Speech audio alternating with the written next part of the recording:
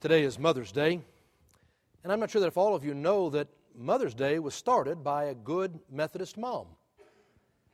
It was Ann Jarvis in the late 1860s.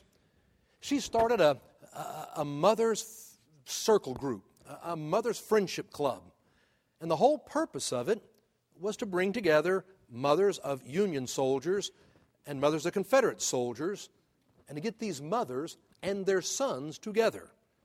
She lived in West Virginia, and she believed that if she could get mothers together with their sons, that they could bring about reconciliation. She believed mothers had the power to bring peace in this world by the way that they love and they guide their children. She worked very hard in trying to bring this reconciliation, but she also had a real passion for all the mothers and children that had been so affected by this Civil War. There had been so much grief and loss of husbands and brothers and sons, and she wanted to reach out to moms and to all these children who were struggling and doing what she could to support them and help them. She taught third grade Sunday school year after year after year. She worked with moms trying to teach them about hydration. If you have a fever, how important is it to hydrate your child? Not necessarily so well known in the 1860s, 70s. She talked about sanitation and nutrition. She tried to reach out in any way she could to serve children, to serve mothers. She had 13 children of her own. It turned out that she was an amazing lady who blessed life so many people. She had a daughter. Her name was Anna. And Anna had a great love for her mom, and she so admired all that her mother did to truly bless life. It was Anna who said, we need to have a day to honor mothers. Our mothers who've done so much to make a difference in our life, we need to honor them. And she and her mother, Ann, began working on that. But her mother died in 1905. It wasn't until 1908 that Anna finally was able to get her church in Granby, West Virginia, to hold a worship service on a Sunday morning where they honored mothers.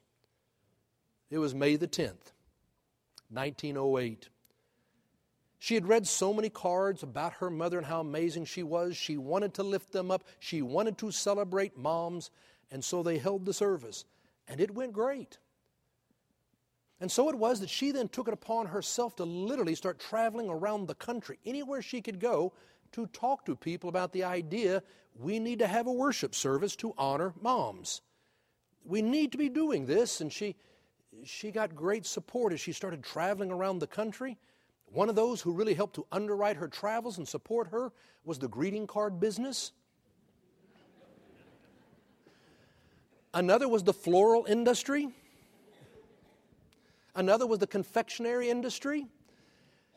No, she got lots of support as she tried to generate this idea of Mother's Day. And in the end, she helped to convince President Woodrow Wilson in 1914 to sign a law that said the second Sunday in May every year will be Mother's Day. The idea caught on. It was incredibly popular. Anna said there were 3 things that you need to do every Mother's Day. It shows she was a good Methodist. 3 things you need to do every Sunday, every year for Mother's Day. First of all, write your mother a letter. Tell your mother how much you love her. Write her a letter. Secondly, give her a carnation. Because the petals of a carnation hold tight to the flower, like a mother's love holds tight to her children. And third, you need to go to church as a family. Because our faith in Christ is the foundation of our family and our love for one another. So take the time to write your mother a letter. Give her a carnation. And then be sure to go to church together. Those were the 3 things she said need to happen on every Mother's Day. And so it was. It started to take off. It went incredibly well. But as it did, something else happened she had not anticipated. And that was, it became very commercialized. She did start seeing all the incredible things that were going on. As Mother's Day started to grow, the amount people made on flowers and on confections, but especially on greeting cards. She got so angry at Hallmark. She really took after them. I want to read you what she had to say. How lazy can you be to buy someone else's sentiments for your mother? One day out of the year, sit down and tell your mother what you really think of her. An insincere printed card or ready-made telegram means nothing except that you were too lazy to write the woman who has done more for you than anyone else in the world. Oh, she really went off on them. They kind of started backing off of their support for Anna there. But I got to tell you, my mother loved her Hallmark cards. She loved the notes that I would write her. I know that Marcia has loved the cards that our children have written to her. No, I think that Anna early on had it right. It is a day to stop and to write your mom a letter, to tell her how much you love her and what she means to you. It is an important day to give her a flower, to give her a gift. How important it is to come together as a family of faith and to worship. You know, I got to tell you, I know that for some of us, our mothers have entered the kingdom of heaven. Some of you are blessed to have your mother, your grandmother sitting next to you this morning. Some of you will be making a phone call this afternoon to a mother, a grandmother. But if your mother's entered the kingdom of heaven, you can write her a letter too. I did that this past week. And I got to tell you what a meaningful experience it was to take the time to still say thank you and to remember. And that's really what we've come together to do today, to take a moment to remember the incredible love that our mothers have for us and what it has meant to our lives, how they have blessed us in so many incredible ways. Being a mother is not easy. And so we come together to say thank you and to tell mothers, you really are great. I want to continue the sermon series this morning called To Greatness. We said that this sermon series was going to be about living in the light of Easter, and that how you and I, as the resurrected people, are called to greatness. It does not mean power and wealth and fame, but it means living a life of meaning, living a life of significance, living in such a way that your life matters by blessing the life of another. And we've said every single one of us is called to greatness to do that. This morning, I couldn't help but think about Paul writing to Timothy. You know that Paul never got married, never had children. But Paul did have a son in the faith, he called him. Timothy, son in the faith. He had met Timothy on his journeys. He saw that his grandmother, Lois, his mother, Eunice, well, they were a part of that Christian church. They were people of real faith. And he saw that faith in this young man, Timothy. Timothy had great dreams of doing things that could make a difference in the world. He wanted to go with Paul, and Paul invited him to come. Now, you need to know that Timothy was shy. We know at times he was reserved. He would be the emissary for Paul, though, and go to certain churches, carry messages for Paul, and those churches weren't always excited that some young kid was showing up, and sometimes they treated him pretty rough. So we know that Timothy at times sort of felt down, and so Paul writes to Timothy to say, the faith that I saw in your grandmother and in your mother, that's the faith I see in you. Remember your mother, remember your grandmother, for when you do, you will discover again, God did not give us a spirit of timidity, a spirit of fear, but a spirit of power and love and self-control. Timothy, remember your mother. Remember your grandmother. It'll help you remember who you are. Moms, we've come together today to remember. It's why we are here. And there are three things that you do that make such a difference in our lives. We want to remember them and to celebrate them. One, you are the ones who listen. You listen to our hopes and our hurts, our dreams and our fears. You listen. Everybody needs somewhere in this world that we can go and share our very souls, to be honest and to share our hopes and our hurts, our dreams and our fears. I can tell that Timothy was blessed with an incredible mother and grandmother so that this young, timid boy could go to them and say, I want to go with Paul, but I'm afraid to go with Paul. I am so shy, but I want to. The fact that he went with Paul, it says to me he had a mother and a grandmother who were there to listen. You know, recently we remembered our anniversary of the 20th anniversary of our bombing, incredible tragedy. It was on April the 19th, 1995. Some of you will remember how it was just a few years later, there was another tragedy one day after the tragedy that had happened here in Oklahoma City, about 4 or 5 years after, but on April the 20th. And that was when we had Dylan Klebold and Eric Harris go to Columbine, the high school, and there they went on a rampage of killing. They killed 12 students, 1 teacher. They injured 24 before they killed themselves. At that point, it was the worst school shooting in our history. And that event at Columbine really rocked us to our soul. It made us stop and start looking at ourselves and asking, who are we as a country and how are we living and what are we doing? It was a tough moment for all of us.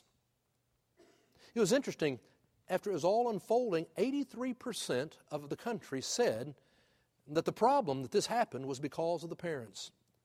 Obviously, it was poor parenting. It was the parents' fault. How the children were raised. 83%, it's the parents' fault. Interestingly enough, though, Tom and Susan Klebold, the mom and dad, did not speak out. The police and their lawyers had said, you do not need to speak. In the 16 years since the shooting, they've only given 3 significant interviews. But there is a book being written, and an interview was done recently, and more, as the years have gone by, have come to light. What we've discovered is the Klebolds were actually a very normal family, a good family. When Dylan was a child, he was very bright. In the 3rd grade, he was put in the gifted classes. He played Little League. They attended the Lutheran church. He went through confirmation. He loved learning and he loved life. He was a bright, compassionate kid. No one in the family had ever owned a gun. His mother worked for the state of Colorado teaching people with disabilities. His father was an enthusiastic man who had been in the Air Force. They had one other son. Nobody could have seen it coming. When he went to junior high, something started to change. They did not know he was being bullied. He started not liking school. His grades went down. By the time of senior high, he really had started to withdraw. He wasn't feeling accepted.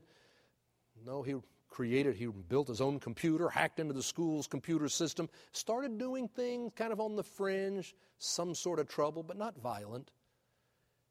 No, there was a girl he wanted to date. She didn't know he was alive. He went through all the typical things of a high schooler feeling alone and rejected. Susan, however, was still reaching out to her son, telling him she loved him. You're a special child. She did not see it coming until that morning on April the 20th when they got a phone call and they heard the shooting was going on. And at first they were afraid for their son.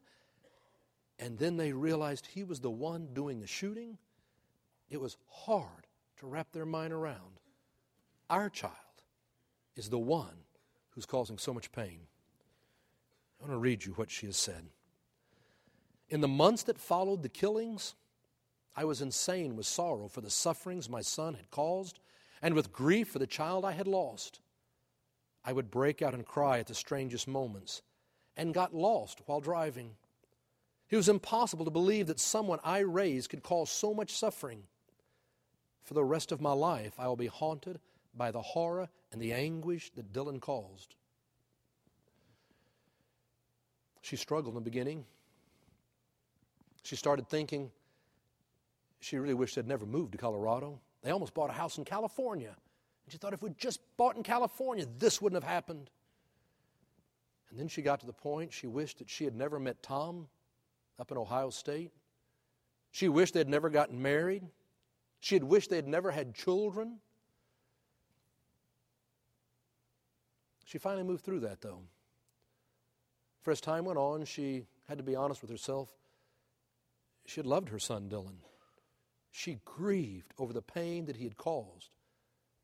But she had loved her son, Dylan, so very much. In this book that was being written, the author was there, and he interviewed Tom and Susan, and he said to them, if Dylan was here today, and you could ask him one thing, what would you say? What would you ask him? And Tom immediately spoke up, and I'd say, what were you thinking? What were you doing? But Susan sat there quietly looking at her feet, and finally she said, I would ask him to forgive me for being his mother and never knowing what was going on inside his head, for not being the person he could confide in. I would ask him to forgive me. She tried. Sometimes children don't want to open up to you. Sometimes children don't want to confide in you. Sometimes children want to keep you at a distance. But mothers, keep trying. Keep listening. Because we all need to be listened to, our hopes and our hurts, our dreams and our fears. We all know that we can go to God, and that is the gift of God's grace, is that He will always listen to us. But we need that in the form of a human being. And it is God who works through you that we might know His grace. If you listen, I think one of the great gifts that my mother gave to me was she was such a listener. She's been gone 2 years. I'd lost her for years before that. She had Alzheimer's. But you know, the thing I look back on my mom and I think about is how much growing up as a child, elementary, junior high, senior high, the amount of times we sat and just talked. I could talk about anything to her. She listened to my hurts and my hopes and my dreams and my fears. You become the hand of God. We come to know God through the way you love us. But secondly, never forget, moms, you are the ones who instill values in us. We're watching. We, your children, watch, and we listen, and you instill values in us. You help us come to know what does it mean to be a disciple of Jesus Christ. What are the values that we're going to embrace and choose to live in our lives? You are the ones who instill those things in us. And as life goes on, sometimes we will not follow the things that you have taught us and the values we've embraced. And your job is not to tell us how to live life, but it still is to hold up the mirror so we look at ourselves and see those values, and we are reminded of the people you've called us to be. As the followers of Christ, who are we called to be? You know, our whole country has been reeling recently with all the struggles that have gone up in Baltimore, Maryland. Seeing the riots and seeing the looting, you know, just takes you back to years before, and to see the struggles. I've always had a soft spot in my heart for Baltimore. Since our son Paul went to Johns Hopkins University, we would travel to Baltimore, and we've come to know the city and the Inner Harbor, and we've also seen the places of great poverty and struggle. If you've been watching and seeing all that was going on, I'm sure you've seen this video that went viral of a mother named Toya Graham. Toya Graham was a single mom. She had 6 kids. Her only son was Michael, 16 years old. And Michael was telling his mother before school on that day when all those riots broke out, this afternoon, people are going to get together at the mall after school, and bad things may happen. And Toya kept telling her son, don't you go there. Don't you go there. When school is out, you come straight home. And he promised that he would. But when school got out, Michael didn't show up at home. And so Toya went looking for him. She went down, and sure enough, this rioting was going on. There were these hundreds of people who were out there throwing bricks at the police. 20 officers would be injured. There would be hundreds of arrests. There would be looting and burning and chaos. And she went down there looking for her son. At first, she did not see him. And then she looked over and saw him coming across the street. He had a hoodie on. He had a mask on. He had a brick in his hand, and they were in the midst of this riot. And she said when she saw her son, she looked him in the eye, and when she saw his eyes, she knew it was him. She said she lost it. If you've seen the video, you know what I mean. She went over to her son and she slapped him upside the head. She started hollering at him, "Put down that brick, put down that brick. That's not how you've been raised." She started yanking that mask off his head. "Why are you hiding your face? What are you thinking?" Oh, she slapped him and he starts backing up and backing up. But she's kind of like a prize fighter. She had him in the ropes in the corner and she kept coming on. She kept coming and he kept backing up, and she literally chased him all the way home. She had no idea the TV cameras were running, but boy, they were, and it soon got put out there and it went viral. And man, our country has been so fascinating to listen to the discussion about what happened. Because you had a lot of people who spoke up and said what she did was terrible. She embarrassed her son in front of his friends. She was asked about that, and she said, "I didn't embarrass him. He embarrassed himself by what he was doing." And then she started slapping him upside the head. So many people said, "That is so wrong. You don't hit your child. You don't slap him upside the head." I'm going to have to let you decide. That's on your own. I mean, if you have a 16-year-old boy who stands so much taller than you, who has on a hoodie and a mask and a brick in his hand in the midst of a rioting crowd, maybe the proper approach is to go up and whisper in his ear, "Could we have a moment to talk?"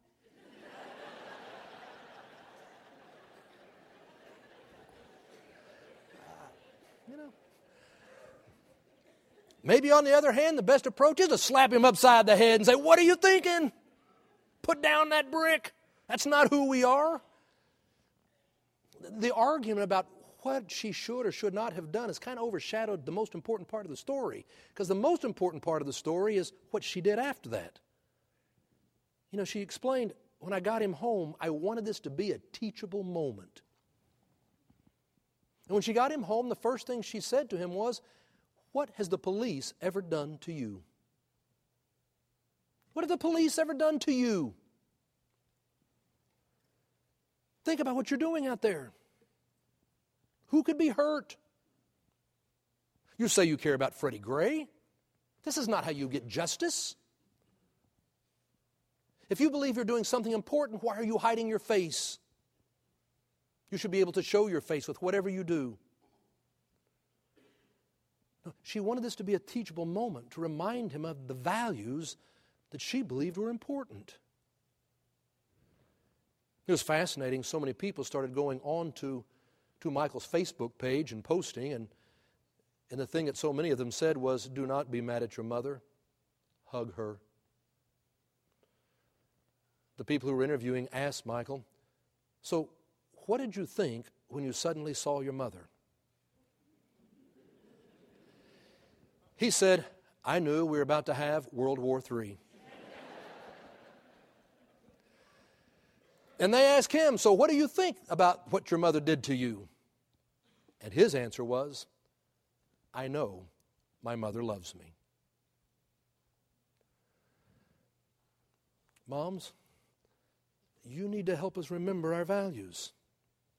As Toya would say, sometimes you can talk till you're blue in the face and they still do something different. Don't stop talking.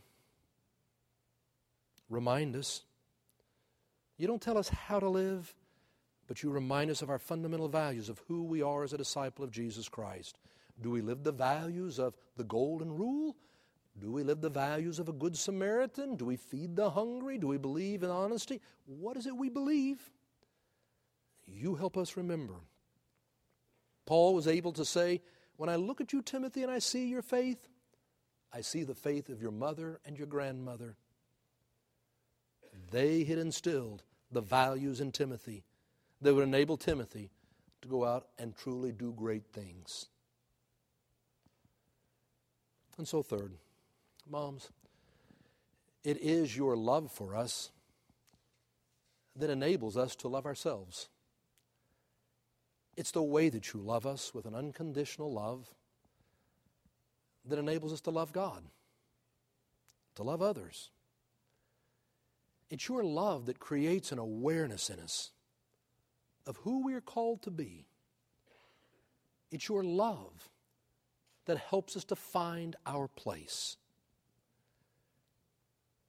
A mother's love is just different. You know, I thought about Ann Jarvis. I thought about Susan Klebold. I thought about Toya Graham. I thought about Eunice and Lois. I thought about my mom.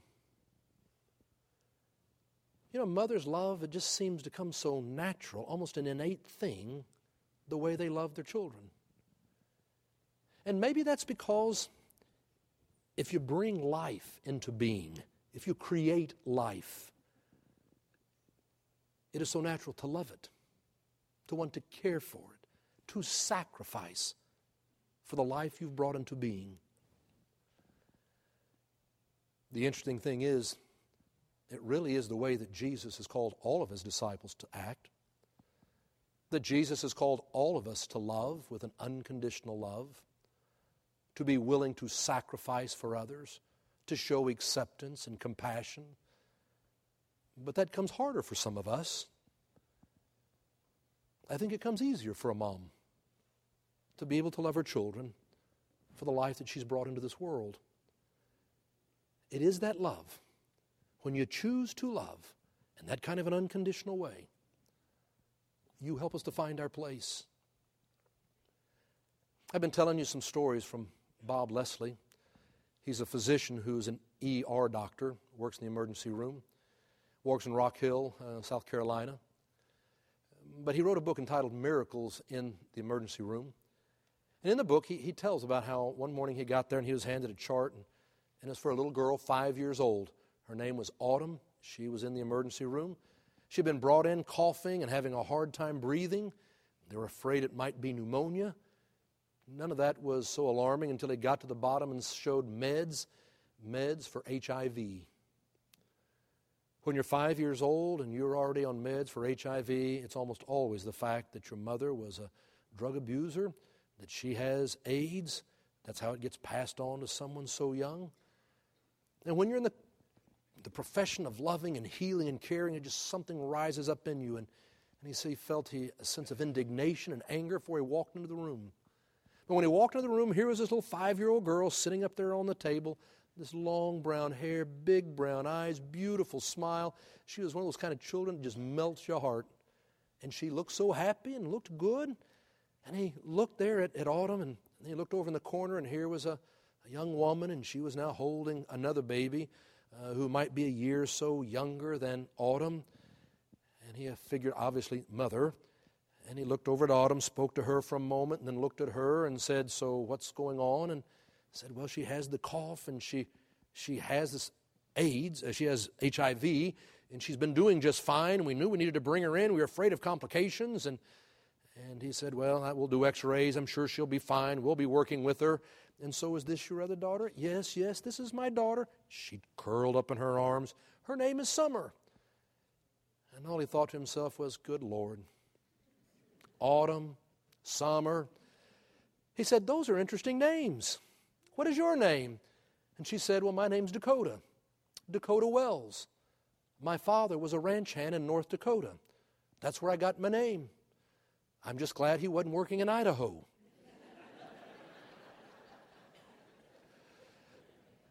Bob kind of laughed and thought, yeah, this is going to be just a little different here now. It was obvious how much she loved her daughter, Summer, and held her close and looking over at Autumn. And then Bob looked over and he saw the trace marks up her arm. And she caught him looking and she said, yes, I've had problems in my life, but I'm free now. I've been good for quite some time. And you know, I was one of the lucky ones. I didn't get HIV. I didn't get hepatitis. But that wasn't the case with Autumn's or Summer's they weren't so lucky. Bob suddenly sat down. She went on to explain, when we got married, we wanted to have children. We tried and tried. We had a number of miscarriages. We'd already decorated the nursery. We were so close. We were going to name our daughter Spring. And he said, "How do you know it wasn't going to be a boy?" She said, I know. I'm going to have a daughter. We're going to name her Spring." We kept on trying for another several years, and we could never have children. And then we found out about this place in Baltimore where you could adopt children who had problems. And we've been so blessed. The Lord has blessed us with autumn and with summer. And we're trying the best we can to help them have a happy and a good life. Suddenly Bob was in such a different place. He had gone from being indignant and angry to now looking with eyes of admiration to this young mother. He said, "I hope to meet your husband. He'll be here this evening when he gets off work." Bob got up to leave, and as he got to the door, she said, "By the way, be sure and tell Miss B hello." Miss B? His wife's name was Barbara. Nobody called her Miss B except children who were in the 3rd grade Sunday school class that his wife taught at their church. Well, that and another group she had taught. But immediately Dakota spoke up and said, "I was in your wife's program, Teens Under Fire. It's been 18 years now. I was there with her. I sat on the back row. She might remember my name." Bob could think about that program his wife started. She ran it for a decade, going and getting teens who were struggling, who were making bad decisions, trying to show them the consequences of those decisions, how it can lead to a drug abuse, how it can lead to abuse, how it can lead to prison and death, showing them the realities of these are your consequences of your decision. But Dakota simply went on and said, "I was making all those decisions she was talking to us about, and I kept on making them. I finally hit rock bottom in Knoxville, Tennessee. I wound up in jail, and it's while I was sitting there in jail one night I got to thinking about Miss B. And I thought about the things that she taught us. But mostly what I thought about was the way she loved us. She had to love us or she wouldn't have been doing the things she did. Her love, well, she was like a mother that I never had. I thought about her love. When I woke up the next morning, I was still thinking about Miss B, and I just kept on thinking about her, and things started to change. I got out on probation, and that's when I met Dylan, and we got married, and our life has been different forever. I've never looked back. She hugged her daughter closely. She went over to sit beside Autumn, and then she said, "I remember Miss B saying, God only made one of us, one of me, and that He had a job for me in this world that no one else could do, and a place for me that no one else could fill." Back then, those were just words, but I remembered. She hugged Summer and Autumn, and then she looked up at Bob and said, "Tell Miss B, I found my place."